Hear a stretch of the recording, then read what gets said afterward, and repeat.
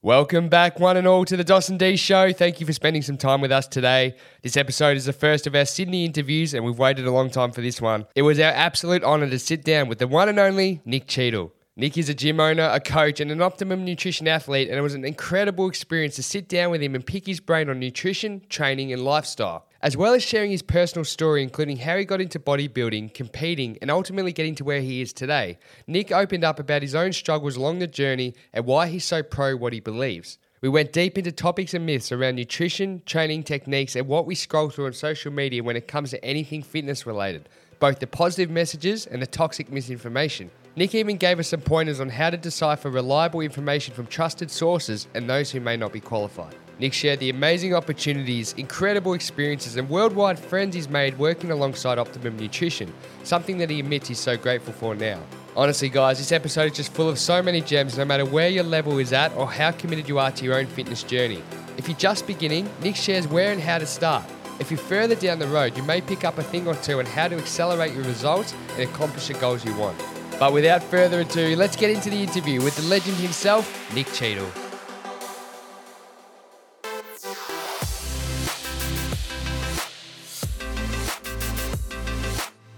How's it feel to be in the Harbour City, Doss? I'm up and about, to be honest. At one stage, actually, last night, we were singing the Sydney Swans theme song. We were that excited. We were just so happy to be in the city of Sydney. But we've got a huge guest, actually, today. I want you to introduce him because you're very excited for this one. I am. Well, you know me back, how many years would it have been? I reckon when I was in about year 11 or 12. I think we all go through this fitness bodybuilder obsession phase when we're, heading out of high school. And I was in that phase, and the bloke sitting opposite us, he was one of the guys who I followed on Instagram, and I was going to all the expos, and I remember seeing him at the expos. So it's an absolute pleasure to have him here with us. Nick Cheadle, welcome to the Dawson D Show. Thank you for having me, guys. I appreciate being here. Mate, we're so excited that you're here. So tell us a little bit about your day-to-day currently, and we'll start there, and then we'll move through your story. Cool. Well, it's interesting that you mentioned the expos, because that is certainly no longer a part of my day-to-day, which is a very good thing. Did you hate those? They were long, draining days, I'm sure. You know what? To be honest, at the time, I loved them because the whole social media thing back then for me was, it was like a drug. I hate to admit that, but it was just a really unusual experience to have people walking up to you at an expo, just within that context, and I guess wanting to have photos and have conversations with you. It was just so bizarre. But now, I struggle to walk into and be in an expo. It's just such a lot of these. Give me a hand for a sec. Experience. A lot of these. Yeah. Flex. A lot of these. Flex. Yeah. Absolutely. Yeah. Just like make sure you're squeezing the shit out of the other guy's hands. But my day to day at the moment, my days revolve around coaching. So I own a gym. I guess strength and powerlifting facility predominantly. More recently, we've got a lot more equipment that I like to use rather than necessarily all powerlifting stuff. But I do some in-person coaching on most days of the week, but I also do a lot of online coaching. And so I guess my routines center around working one-on-one with clients, whether that be in the gym or online. So how would you actually describe yourself? So if you had to give yourself a title, are you a fitness influencer? Are you a fitness coach? Are you a coach? Are you a bodybuilder? How would you actually describe yourself? I truly hope that nobody ever considers me to be a fitness influencer. Okay. Yeah. I'm glad you said that because, I would consider myself to be a coach. Cool. Nothing against fitness influencers. I just don't want to be that. Sure. I think now, particularly now that I'm a little bit older and I guess have had more experience within the fitness industry, social media has been a fantastic platform and tool to be able to connect with people. But it is the sort of thing now that if I had the opportunity to step away from that entirely without it affecting my business, I would not be against that. Can you remember the first day that you touched a dumbbell or a weight? Was there a moment where, like I mentioned that obsession phase, did you go through that? And if you could share that, the beginning of the journey, essentially. Yeah, of course. The first time I would have been about 15, I think. I don't think the sort of obsession bit back then at all. I think maybe the first couple of times I went to the gym was with my dad. And I remember, we'd be struggling on the bench press to push, like 30, 40 kilos, looking at blokes that weren't overly massive, pushing 2 to 3 times that amount of weight and just wondering how the hell do they do that, Yeah. But I think initially I just wanted to go to the gym because I felt quite insecure in the way that I looked. I wasn't an overly athletic kid. I played a lot of sport, but I wasn't necessarily all that good at it. Cricket played a huge part in my life, particularly when I was younger. Again, like I was not an athletic looking person. I enjoyed food and I didn't really like running. So at school, that sort of puts you in a certain box, I guess. But more so the bug bit, I guess, after school, when I first moved into, I guess, studying to be a PT, and then going through a breakup, as most bodybuilders do, and looking back in the mirror and just thinking, I've got to fix what's going on here. So for me, it would have been about the age of 19-ish, I think. I became a fully qualified personal trainer at about the age of 19 and a half, I think. It was like a full year outside of school. And then from there, started working with clients one-on-one. And it was soon after that, I obviously had the capacity to train quite a lot. I was working at the gym, spending many, many hours at the gym, particularly in the early days of being a personal trainer. You don't necessarily have a great deal of clients to work with.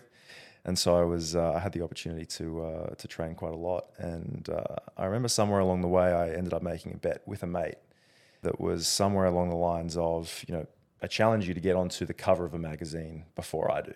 Wow. And it was just like a silly throwaway sort of bet, because I remember at the time we picked up a Men's Health magazine and we knew of the guy that was on the cover. He was actually, I think, the brother of one of the teachers that we had both had at the PT school that we went through.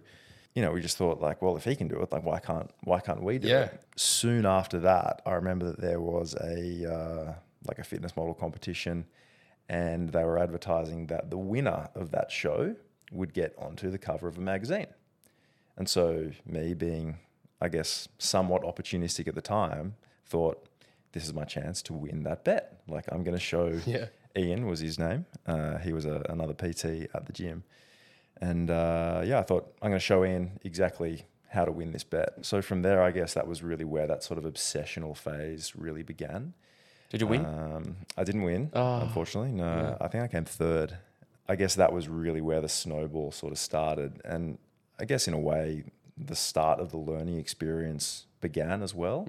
I look back on the way that I got to that show, and then, some of the methods that I used thereafter, and some really not great stuff that I went through. But I guess at the end of the day, it's also part of the reason why I'm so pro the things that I'm pro right now.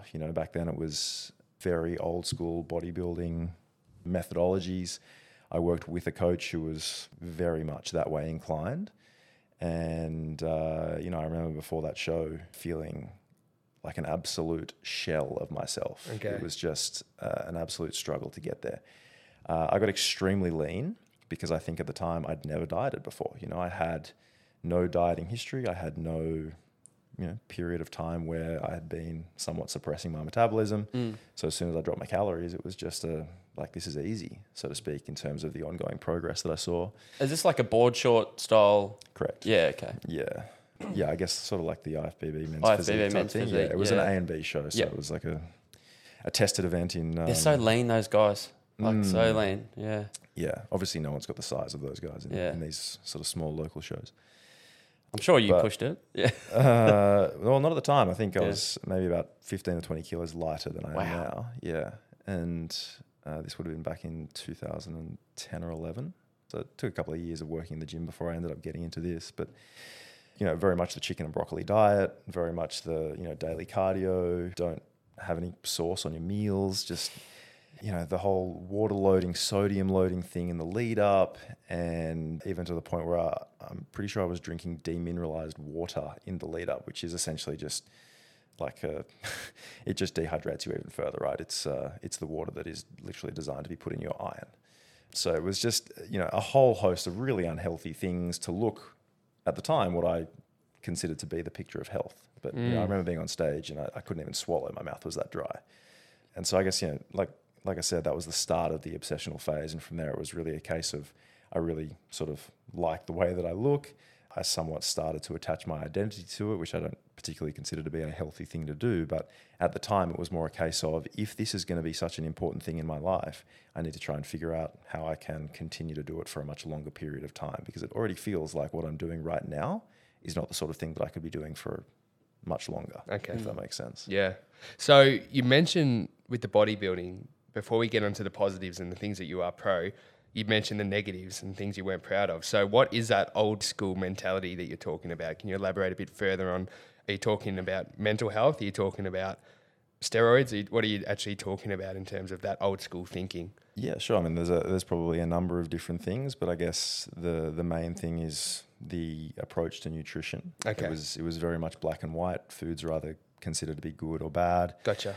There was no understanding or thought to calories, macronutrients, micronutrients, anything like that.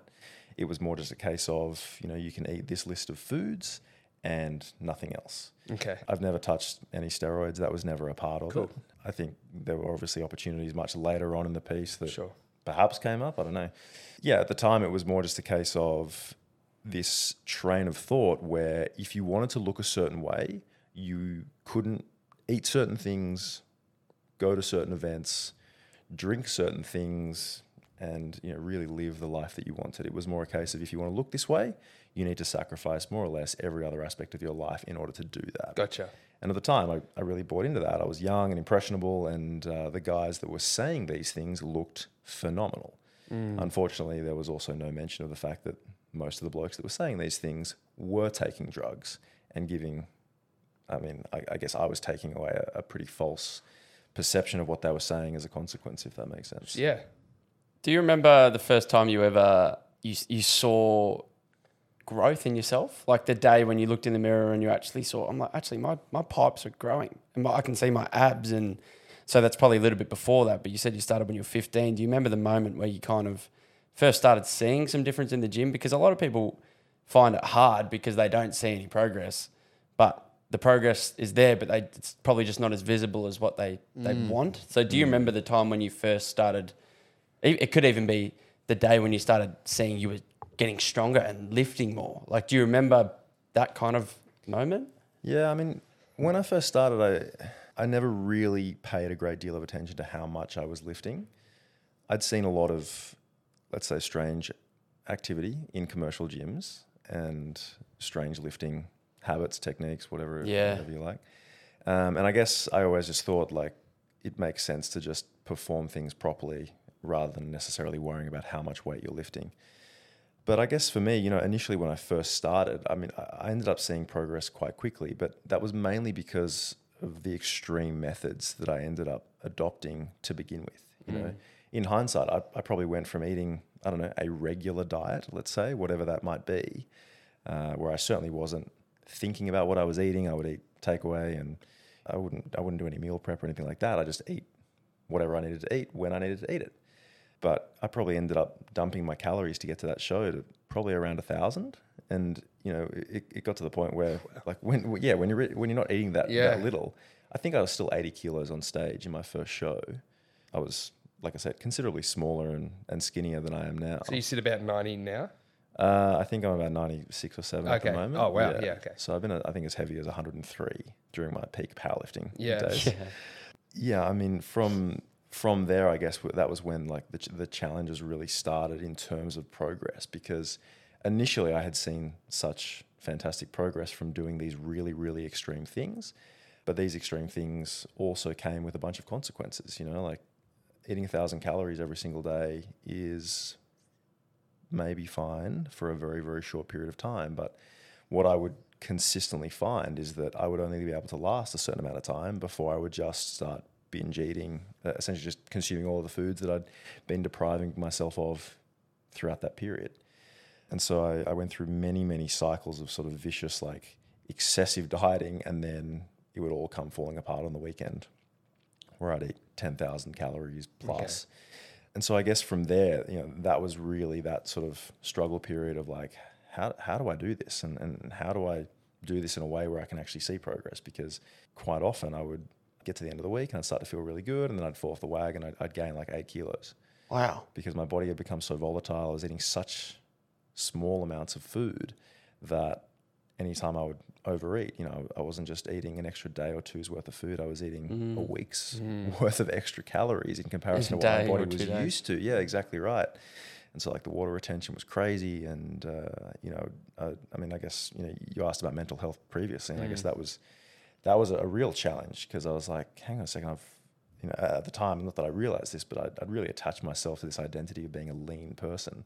And during those periods of time where I was like uncontrollably eating, it almost felt like I wasn't myself. And I was almost ashamed to admit to that or to take ownership of those moments. Body image is something we love talking about because that was our first ever episode 2.5, nearly 3 years ago now. Yeah.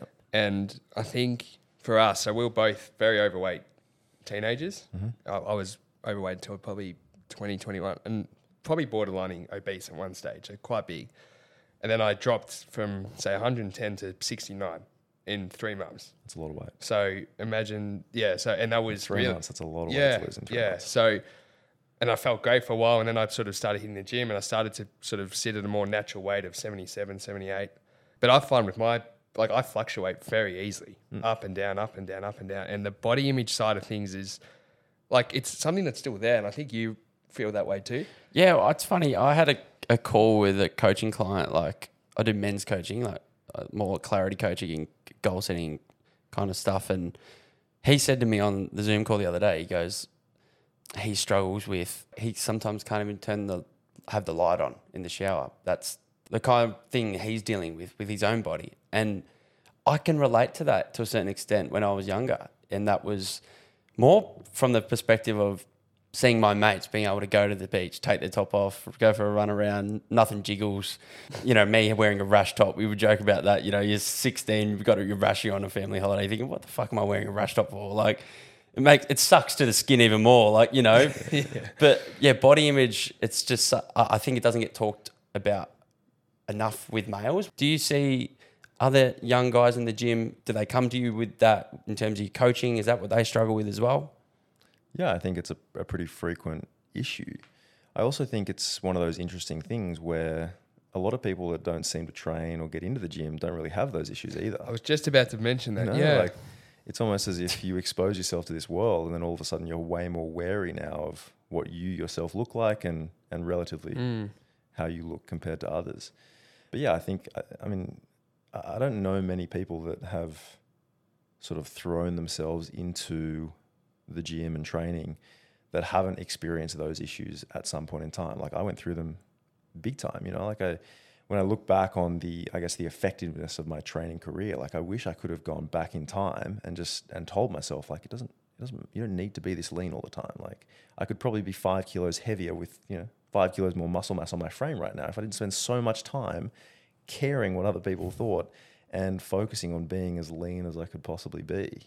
How much life did I miss out just to maintain that level of conditioning? How much did you miss out on? I think for a considerable period, there were a number of years there where, like, I just had no interest in drinking alcohol, eating out or going out with friends and being in social situations was hard, or I found it difficult because I was always that person saying no or being the buzzkill, in any situation like that, to the point where, like, I almost found it easier to say no and not even go to those sorts of events, which just seemed so puzzling to me at the time. It took a while to realize, but the obsession with training and wanting to look better and feel better all came about because I felt like I wanted to have more success with women. I wanted to be more popular. I wanted to have more friends. I wanted to be more sociable.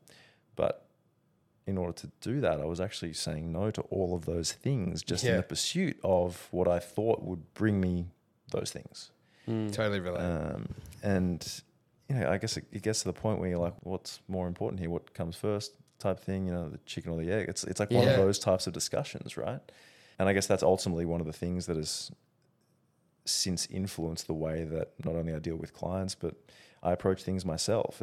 It's all well and good to be able to diet on 1,000 calories, for instance, but if you have to do that in a fashion that everything else in your life is put on pause, how do you then transition from, wherever you end up back into normal life and doing the things that you want to be doing without undoing all of the hard work that you've put into to date?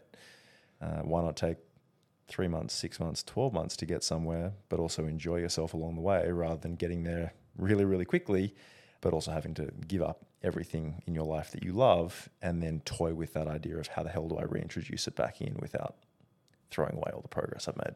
What would you recommend to the person? So, because there's two aspects. We want to talk to the people that are really interested in bodybuilding, but also the everyday person that just, and often they just want to lose a little bit of weight. So if somebody wants to lose, say, like 10 kilos, and you give them a time frame, I'm just making this up, of 3 to 6 months, what's the healthiest way diet-wise to go about that? Because in the information game that we're all in, and especially the fitness industry, and there's so many diets and so many quick fixes, what's your healthiest recommendation to lose that kind of weight over that, realistic time period?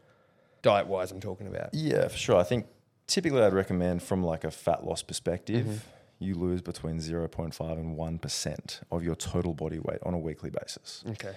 So if you're an 80 kilo male, 1% of that is around 800 grams. Okay. Right? Half of that, 400 grams. And that gives you the opportunity to lose weight, like ultimately relatively slowly. Sure. Which should mean, hopefully, you don't have to reduce your calories all that far. The higher your calories are, ultimately, the more flexibility you can have within your diet. We're all synonymous with the idea of flexible dieting and if it fits your macros. And I think, these days we've got so many resources at our fingertips. It's like no longer that situation where only some people specialize in flexible dieting, which was the case when I first started out on social media. People were astounded by the fact that I was eating ice cream every single day in the lead up to a show. That is crazy, isn't it, to think about that? Yeah. But in a good way. Yeah. But like nowadays, like I think we have even more understanding of the way that things work, and so within that, whilst there is obviously the necessity for rigidity in terms of making sure you aren't eating too many calories if your goal is to lose weight, the way that you go about doing that is, the ways that you go about doing that are endless, right? We used to think, for instance, like you'd have to be eating in a calorie deficit every single day to be losing weight. But maybe that doesn't make sense for you. Maybe one day every single week you need to go out and have, 6 beers. And you need the amount of calories to be able to do that on that day. Sure.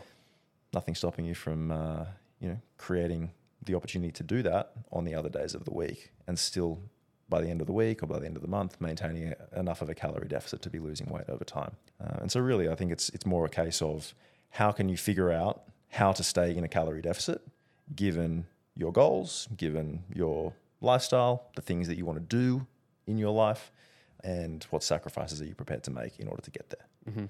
Right. You mentioned alcohol. What are your thoughts on alcohol in general for someone who's trying to be healthier? Not necessarily losing weight, but what's your opinion on, if you like alcohol, drink alcohol, or are you someone that drinks alcohol, or is it something that you don't want to touch? Yeah, for sure I drink alcohol. Yeah. Alcohol's like a pretty big part of life, right? I think it's going to be very difficult for you to go through life and never, ever drink. And if that's you, and that's a personal choice, then awesome. Yeah. But it's certainly not the sort of thing that you have to do just in order to make progress. I think it's important to acknowledge that drinking alcohol is never going to help or assist any sort of progress you want to make. It's not going to make training easier. It's not going to make fat loss easier.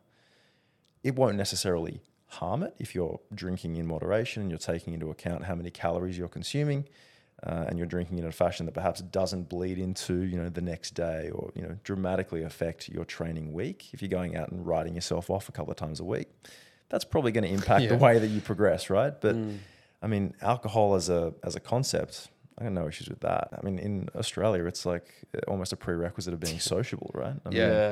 How do you catch up with mates and not have a beer? And so I think if you can create enough rigidity within your routine, then you can afford yourself those luxuries of being able to drink beers every so often. I think as a general perception, the idea of moderation is grossly over-exaggerated. Like people don't understand the concept of moderation, right? When we refer to diet, a lot of people just have those throwaway comments like everything in moderation. Nobody understands what moderation is until they begin tracking their calories. It's a great point. Yeah, like That's one really piece of cheesecake. Yeah, it's all well and good. It's one piece of cheesecake. But if it's a 1,500 calorie piece of cheesecake, it's not in moderation, right? No. And so we can make better decisions and learn much more about what we're eating through tracking calories. But at the end of the day, if we are trying to lose weight and keep it off over a long period of time without it necessarily impacting the way that we live our lives, we just need to make sure that we are satisfying the bare minimum of that requirement. Like what is it that we need to do to lose weight? We need to be in a calorie deficit. Cool. As long as we're doing that, how can we do it in the most enjoyable and effective way possible, given that that's all we need to do? What's the most toxic thing that you see on social media that people are teaching, whether it's a fad diet or incorrect training techniques? Is there something that you see that you almost get wound up about because they're taking people down this road that is ultimately unhealthy or potentially dangerous or false?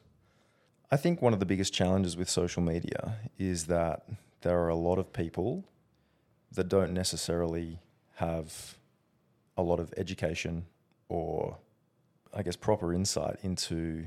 You're talking about the creators? Yeah.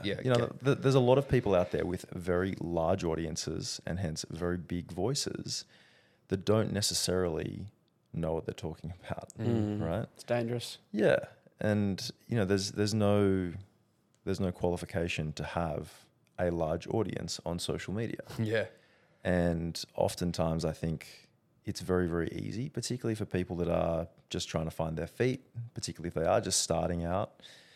It's hard to look at somebody that looks exactly the way that they want to look and think that this person might be talking a bunch of rubbish. If you're looking at somebody thinking that's exactly the way that I want to look, it's very easy to then think, well, maybe I'll just listen to everything that they say. When unfortunately, like more often than not, the person doing the majority of the talking in that situation is a byproduct of the hard work that they've put in, the work that their coaches perhaps put in on their behalf, and potentially the drug cycle that they're on as well. Yeah. So there's a lot of people spruiking all sorts of diets, all sorts of, rogue training methods and all of these sorts of things that come out, and with a big enough audience, these things can become the sort of thing that it's a lot of people think is truth. And I think that's probably one of the biggest challenges that we see today. It's how do we wade through all of this information and figure out what is the most relevant and useful and accurate information. There's a lot of information out there.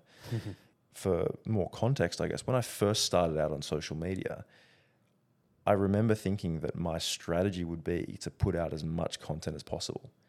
Because when I first started on Instagram, this is back in well and truly before they did videos and what it is now, right? This is... When it was an art app. It was a what art app? An art app. Chronological timeline and everything, right? Back then it was just like no one put out content. It was almost like if I give out content, people are going to know my secrets and then they won't pay me for it.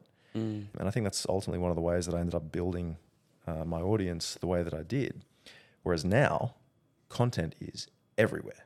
There's so much information out there. So it's almost like just a massive overload for anybody that's coming into the space. How on earth would they know which of those sources to listen to? Exactly. You're an Optimum nutrition athlete. You have been for a long time. Were they your first, I guess, deal or endorsement? If not, or if they were, do you remember the day and what an exciting opportunity that was for you and what it opened up for you and people you got to meet and where you got to go? And because you've got to do some amazing things by the looks of it by being aligned with Optimum. Yeah. So, that was an outrageously cool experience when that all happened. I think prior to that, I had done some work with an Australian activewear company called Better Bodies. In fact, the company itself was Activewear Online, and they were the Australian distributor for a company called Better Bodies. But Optimum was the first real sort of, I guess, endorsement sponsorship deal that I ever did. And at the time, I knew a couple of the athletes that were already with them and had a number of conversations about sort of what it involved. And I guess as part of my experience through the early years, the idea of being a sponsored athlete was this thing that I just thought would be so cool, And I certainly don't want to put it out that that's not the case. It's been an unbelievable experience and I've been afforded so many opportunities as a consequence. But I think the coolest part for me was that the first type of protein that I ever bought was gold standard. That's nuts. Whey. Yeah, exactly. Which is, I think, most people's first. It's the favourite. Yeah, right? Like you walk into the supplement store and it's all over one wall. Like an entire wall is dedicated to it, right? And so, I ended up competing at a WBFF show in 2014. And then shortly after that, the conversation started, which was pretty cool. Like I said, afforded an incredible number of opportunities. Been flown to several different locations all over the world just to do really cool things. I've done a couple of shoots for them in various parts of the world. I've been to Chicago, which is where the head office is. And we've shot a gold standard, I think it was a BCAA product commercial, which was... quite literally about 12 hours of heavy lifting, and shooting for about 8 seconds worth of commercial appearance. Wow. How long ago was that? That would have been 2015, 16. Because I saw you on a little video on the billboard at our gym actually the other day. But a mate from our way, Gus Groves, is also an Optimum Nutrition athlete. He's from Mornington as well. But yeah, you're often on the screen down at my gym. Good luck. Yeah, that was actually more recently. Was it? Yeah. That was actually at Eugene's gym. Was it? In Melbourne. Yeah, I mean, initially it started out by being flown to various locations for fitness expos. And, I mentioned before that I'm glad that I don't do the fitness expos anymore. But at the time, it was just such an outrageous and surreal experience, Not only because I got to meet so many fantastic people, I got to have those same experiences overseas where all of a sudden I'm in another country, people are coming up to me and saying, hey, can I get a photo? It just blow my mind, yeah. But it also meant that I got to meet some clients while I was traveling abroad, and I got to just do some cool things, go to places that I would probably never consider going to. Yeah, more recently, the team has become so cool. We've got so many amazing athletes on board now, and particularly with the way that social media is these days, like we've taken a really great shift in the right direction, I think. And I think Optimum Nutrition used to be synonymous with like big old school bodybuilders, and now it's I think there's a big acknowledgement that realistically, like, there are very few people out there that want to be the best bodybuilder they can be. Yeah. Like, no one is really interested in that lifestyle. Like, you might see the odd person here and there. I don't know about you, but I totally agree with that. I don't know anyone that wants to be a bodybuilder. No, well, I never wanted to be a bodybuilder. I always just wanted to be lean. Yeah, right. yeah. But even then, like, most people want to be lean for a certain purpose, right? Like, you want to be lean because most people normally want that, It's women, Nick. It's normally women. It's women. Of course. And then you get lean, and then you realize that women don't give a shit about that. No. And you're going to get more DMs from gym bros than you get from girls. Yeah. Yeah, exactly. Does anybody, you mentioned all these cool people you meet? I know Dos had a lot of posts on his wall. Who were some of your favourites? Well, I had Arnie. Obviously, I had a big Arnie poster, but I had a Steve Cook poster. Yeah, we know you've done some work with him. Sean Stafford, like, I know you seem really tight with him as well. You seem like good buds. Yeah, Sean's the best dude. Yeah. He is. He's really good, and I think I find that being Australian, we have very similar senses of humour to anybody from the UK. Yeah, and so it's. Well, he likes his cricket. And he's rugby. You're a cricketer, yeah. Yeah. So I've always got time for Sean, and we unfortunately don't get to catch up anywhere near as much as we would like. But yeah, there was a trip would have been several years ago now. But yeah, I mean, Sean's the sort of guy that if I was in town, would absolutely make sure to look him up and catch up with him for a warm beer, which is something weird. Over there. Yeah, it's weird. So does anyone specific come in, like when you met them, you go like, wow, I'm meeting so-and-so. Have you met Arnie, for instance? Who are some of the guys in the industry that you just go, wow, like, it's amazing that, I'm on the same stage as them or the same show as them or, whatever it may be? Yeah, I mean, like Sean was probably the best example. Okay. Like I'd known of Sean before I actually ended up meeting him. He was an Optimum Nutrition athlete at the time. And I think just before that, he just won his second world title with the WBFF. And he's a beast. Yeah, and at the time I was like, this guy's big news, and he was just so down to earth and such a good dude. It's awesome. So it was really great to spend some time with him in several countries actually. Yeah. I mean, he's probably, I guess, one of the best people I've been able to meet as a consequence of that. Yeah, like obviously hanging out with Steve Cook is cool. Shooting content with him. I mean, the whole international Optimum team were awesome. It's just rub shoulders with different people, and it's crazy to me when I find out that other people doing those sorts of things aren't always necessarily in the fitness industry. I just automatically assume that they're all doing something similar to me, and they're like, I'm a nurse during the day. I'm like, what? That's crazy. How did you get into this type thing? And so I think just being able to experience, I guess, the way that other people live their lives and new places, new cities. It's a cool experience. It's just one of those things I never thought would be afforded to me. Well, Optimum probably the biggest supplement company in the world, but then you were also as well. You were also aligned with Gymshark, who are probably now the biggest gymwear company in the world. You've got to work with two of the biggest brands in the universe, in the industry you love. That's pretty cool. Yeah, it was extremely cool. Similar to the Optimum experience, like that opened a lot of doors for me as well. I think the first time I ever sort of started to talk with Gymshark was back in 2015. I was in the UK for Body Power.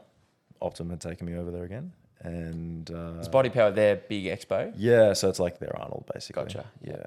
And it's, a huge event for them, way bigger than anything we do here too. Yeah.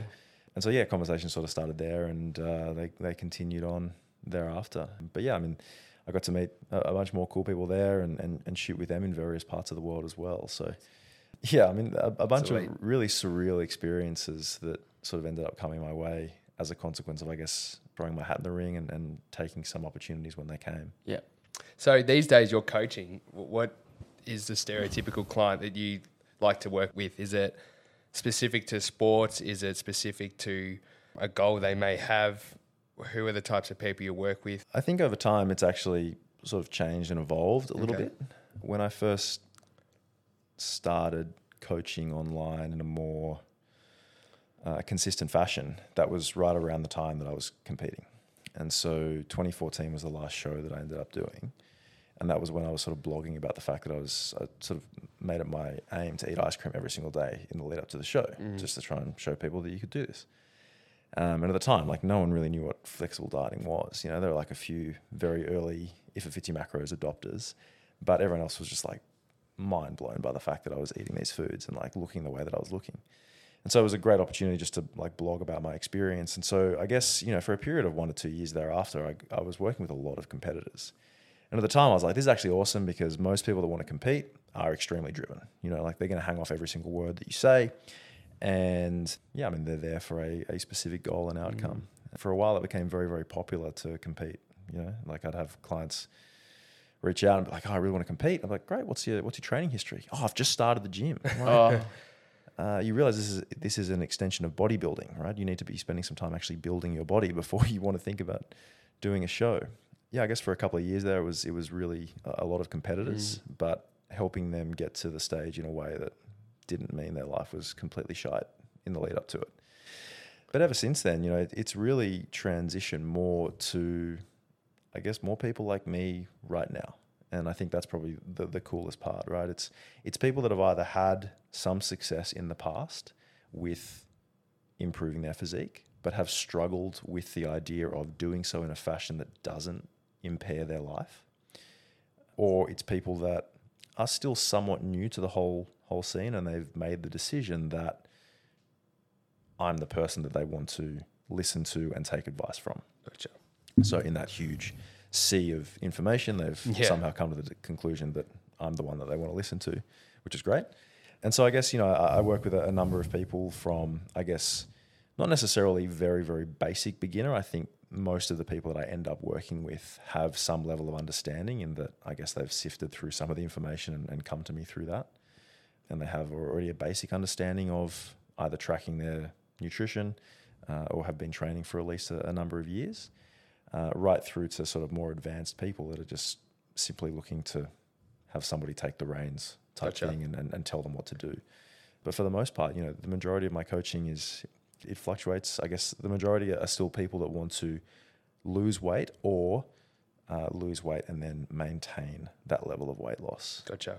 But really from there, it's more a case of how can we sort of live as much life as possible whilst we do that. Love that. Yeah. So I guess like a lot of my coaching videos now and sort of coaching calls really just center around like, all right, cool. How can we structure this week so that you can go out and have beers on Friday night or words to that effect, And it's, I guess, I don't want to use the term lifestyle coaching. I think that's a bit of it's a bit. Think what you think about it. Yeah, exactly. I think there's probably going to be a number of people that have very different perceptions of exactly what that means. But, for me, a big part of it is like, what is the point of fat loss if we can only achieve it by getting rid of everything else in your life? Totally agree. Throwing all of your eggs in the fat loss basket is not a fun time. I've been there, I've done that, and it doesn't leave you feeling overly great at the end. And so if we can chip away at fat loss whilst chipping away at chatting to that girl at the gym and spending time with mates and having a few beers, then why wouldn't we do that? Because then you can sort of tick off a number of things by the time you get there, rather than going, sweet,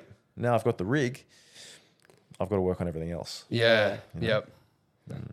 What are some of the biggest myths that come to your mind that shit you about whether it's training? So it could be certain exercises. So stuff that comes to my mind, right, is, which I can't talk, I can't see my abs. So, but you have to do sit-ups every day to get abs or see abs. What are some of the biggest myths that frustrate you in the industry or that you see people believing? It's funny. I think early on, these were far more prevalent, right? Yeah. I guess stuff like not eating carbs after dark type thing. Yeah, that 6 p.m. deadline. Yeah, not eating carbs before you go to bed, or making sure you slam down a protein shake within 30 minutes of finishing your training session. I hated that one. Yeah. Pat Gamble loved telling me that. Yeah. I guess to a certain extent, the idea that abs are made in the kitchen, or abs are revealed in the kitchen, or like nutrition is 80% of the battle. Like, I understand where those sorts of statements come from, but I also think that to fully buy into that is to probably leave yourself in a position where you train you're probably just wasting a lot of your time that you are actually training in the gym. Yeah. Yeah, I don't know if there are any sort of other more hardcore myths going around at the moment. I do see like a lot of things that happen with trends. For instance, when that... well, we saw your post a fasting post. Like, that's a big trend. What's your thoughts on fasting? That's a good one. Yeah. I mean, that's just an eating protocol, right? Yeah. Like, if that helps you hit your macros, then awesome. But it's the fasting itself is not actually going to give you any better opportunity to lose body fat. If it fits in with your day and your lifestyle, then awesome. And if it means that you can better control your hunger as a consequence, then that's fantastic. But the actual process of fasting doesn't make you lose fat any faster unless it contributes to a larger calorie deficit. But yeah, I mean, as far as trends are concerned, I do remember when that, I don't know if you guys remember that Game Changers documentary. I do remember that, the vegan one. It was all about eating a vegan diet. And Arnie was into that as well, wasn't he? Or... I think Arnie had a lot to do with it. Yeah, there were a few people that got involved, but I had several clients go, "Hey man, like I've started eating vegan this week." I'm like, "Why?" And literally they just cite the documentary. And I'm like, "Let's talk about why we're doing this." I mean, like, what are your reasonings here? And I guess if you've got reasons to eat a vegan diet, then awesome. But if you don't, then God, that's a hard way to live your life, let alone eat in a fashion that actually gives you the complete nutrition you might need to get to a certain outcome. And I guess with any be it myth or fad diet or approach to nutrition, it's like if you can't see yourself doing it in 3 years or 10 years, it's probably not worth looking into. I think that's probably the best way to go about probably just about anything with your training and nutrition, right? Maybe to a lesser extent with training, there's obviously going to be times where maybe you can be somewhat more experimental with the way that you go about your training and even look at incorporating sort of higher intensity training periods to try and create more opportunities for progress and build more muscle and build more strength. But, for the most part, if you can't stick to something for an extended period of time, it's either too demanding on your routine or it costs too much. Like whatever those costs are, it just costs too much. What are some of the positive things you see then? So in the next 5 to 10 years, in the future of the whole industry, whether it be nutrition or training, what are some of the positive directions we seem to be going? Is there anything you see as a more sustainable way forward for the everyday person? Yeah, I mean, I would like to think that we're seeing a lot more, I guess, sources on, social media in particular. Well, firstly, I think we're seeing a lot more people putting out really good content. Okay. And I think there's a lot more people buying into the fact that we probably need to have a basis of understanding and research, going into the things that we're saying. Right? Do we call out the bullshit enough, do you think? Do we need to? I mean, I think that's a hard one. Okay. I think that's a really challenging one because I see a lot of people that, really go about bashing what they hate. Okay. And I've always been one for sort of promoting what you love. I know it's very difficult, particularly for that person that's sort of just getting into the fitness industry to try and differentiate, what the good stuff is. But, I've always found like the whole promoting what you love thing to be a really authentic experience. And, the people that tend to bash what they hate and sort of put those people down, it feels like a more negative experience to me. Gotcha. That makes sense. I vouch for that too. Like, because I'm thinking of when I post content that other people don't agree with, I'd hate for them to come back at me. But I'm like, but I enjoy doing it. Like, I think too, just putting yourself in a position where there's always the opportunity to hear another perspective, right? Just because you believe in one thing doesn't necessarily mean somebody else can't believe in another thing.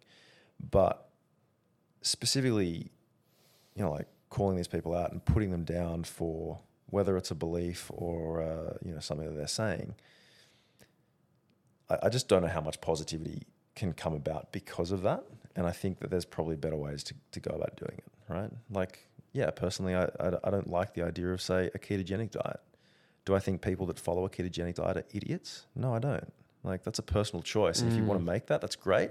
But here's all the information that I can give you so you can make an informed decision on why you may or may not want to do that. And ultimately, if you decide that you can forego carbs for the rest of your life, good luck to you. I don't think you can, but good luck to you. Yeah. But like, I mean, I guess like any hate on social media or like people that, like put other people down, it's just, what are you trying to get out of that? I don't know,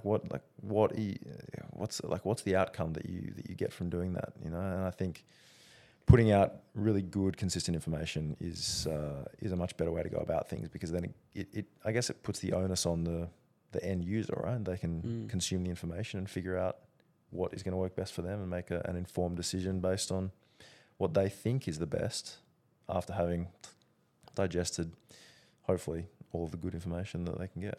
So just to elaborate on one more point, so if somebody's putting out consistent content over a longer period of time, do you think that's more of a tick to say, okay, this is more of a trustworthy source than the person that's just blown up over one video with one idea and there's no consistency or history of what they're actually preaching about? So if there's somebody starting out, so we're twisting this, so if somebody's starting out and they're on TikTok, for instance, and they can grab these 30-second grabs and one bit of information might sit in their brain and go, okay, this is the way forward for me. Before they make that huge change, is it better to do a bit more research on that person that's giving the information and how long they've been doing it for, what their journey is, their consistency, before you buy into that huge idea?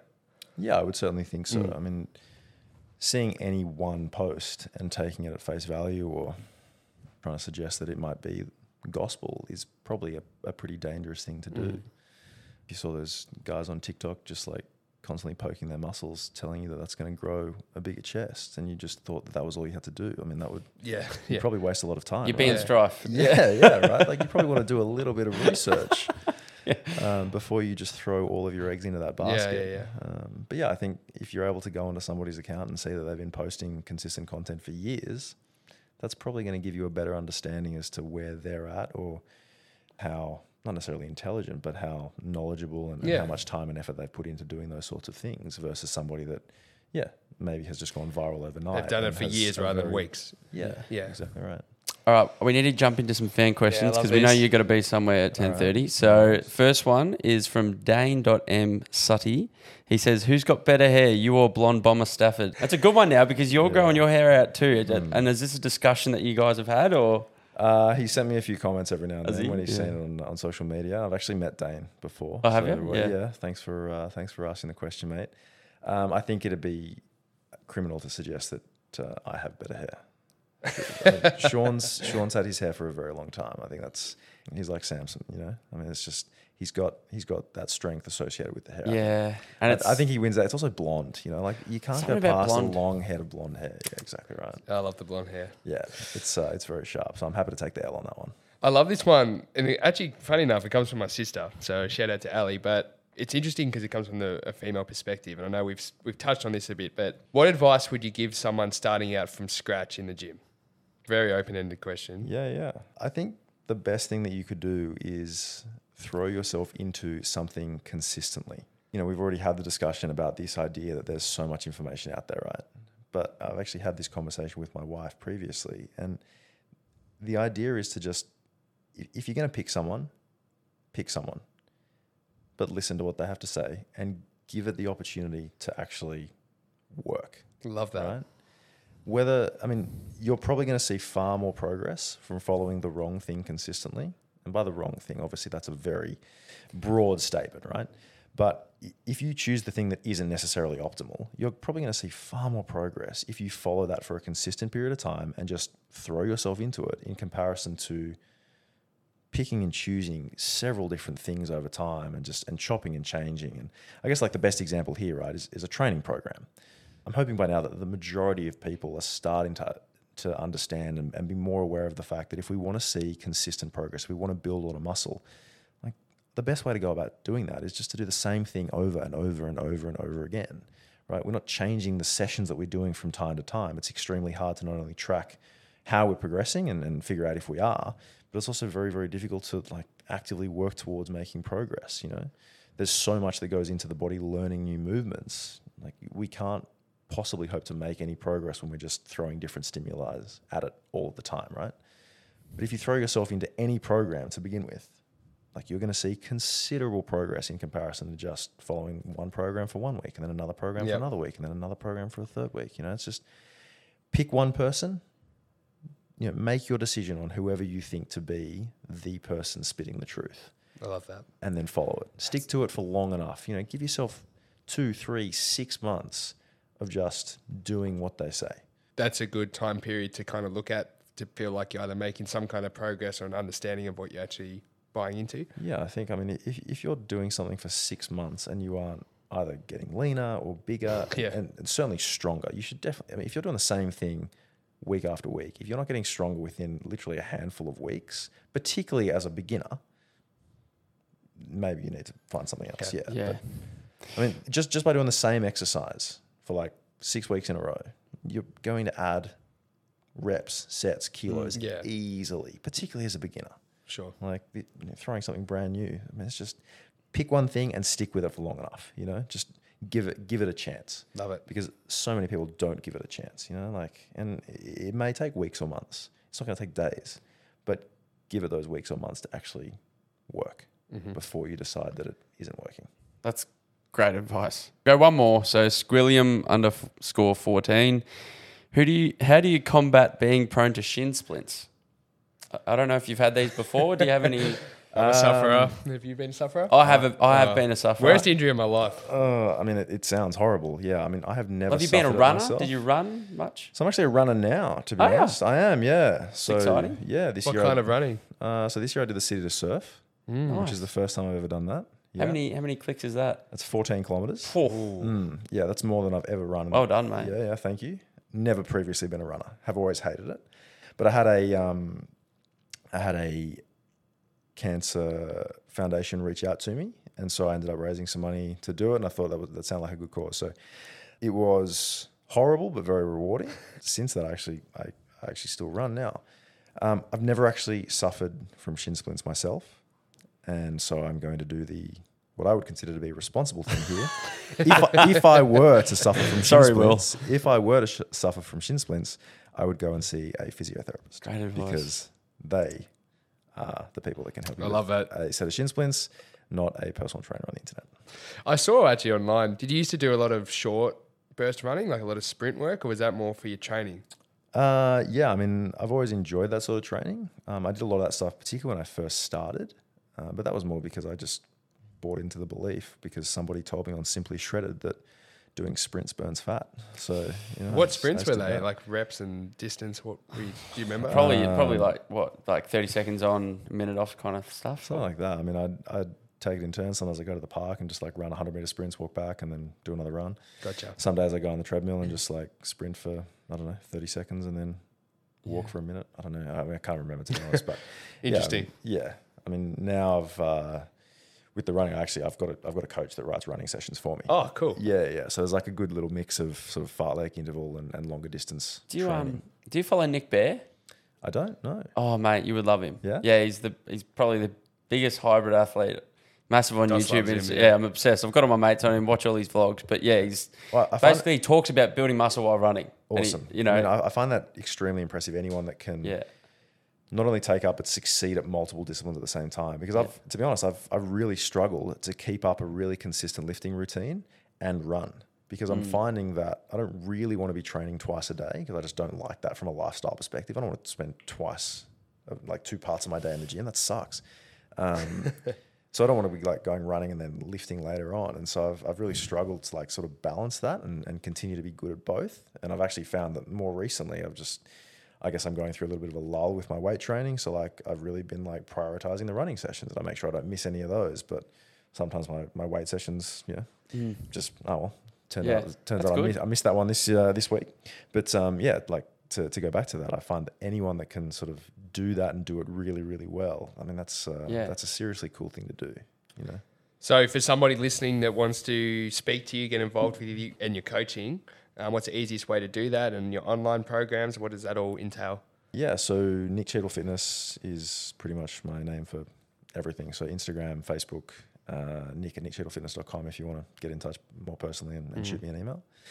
If you want to work with me and my team, then yeah, we can obviously help with any sort of body composition or lifestyle related eating and training habits that you might want to achieve.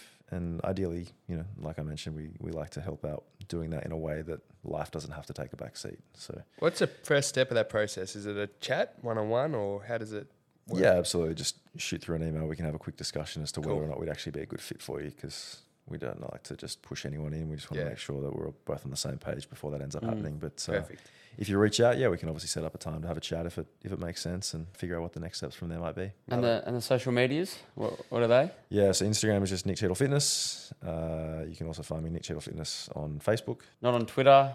I think I've got a Twitter TikTok. account. No. I think Nick Cheadle Fitness has too many letters on Twitter, so it might be Nick Cheadle Fit. I do have TikTok, but I'm not very active. Okay. I think it's just nick.cheadle.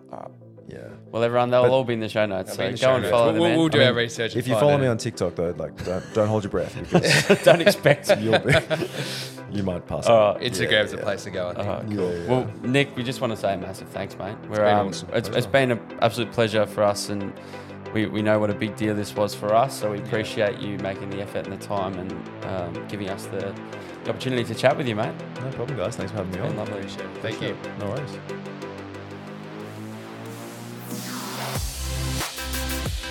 D, wasn't that episode just awesome? Oh, mate, I got so much out of it. I'm sure you did too. And of course, thank you to everyone who listened. Guys, if you haven't already, go and subscribe to the podcast over on Apple Podcasts and Spotify. For sure. And please leave us a 5-star review on Apple. It goes such a long way to helping the show. And of course, you have your chance to get a shout out. Don't forget to go and follow us over on Instagram as well. What's the Instagram, D? It's at @DosandD_. DOSANDD_.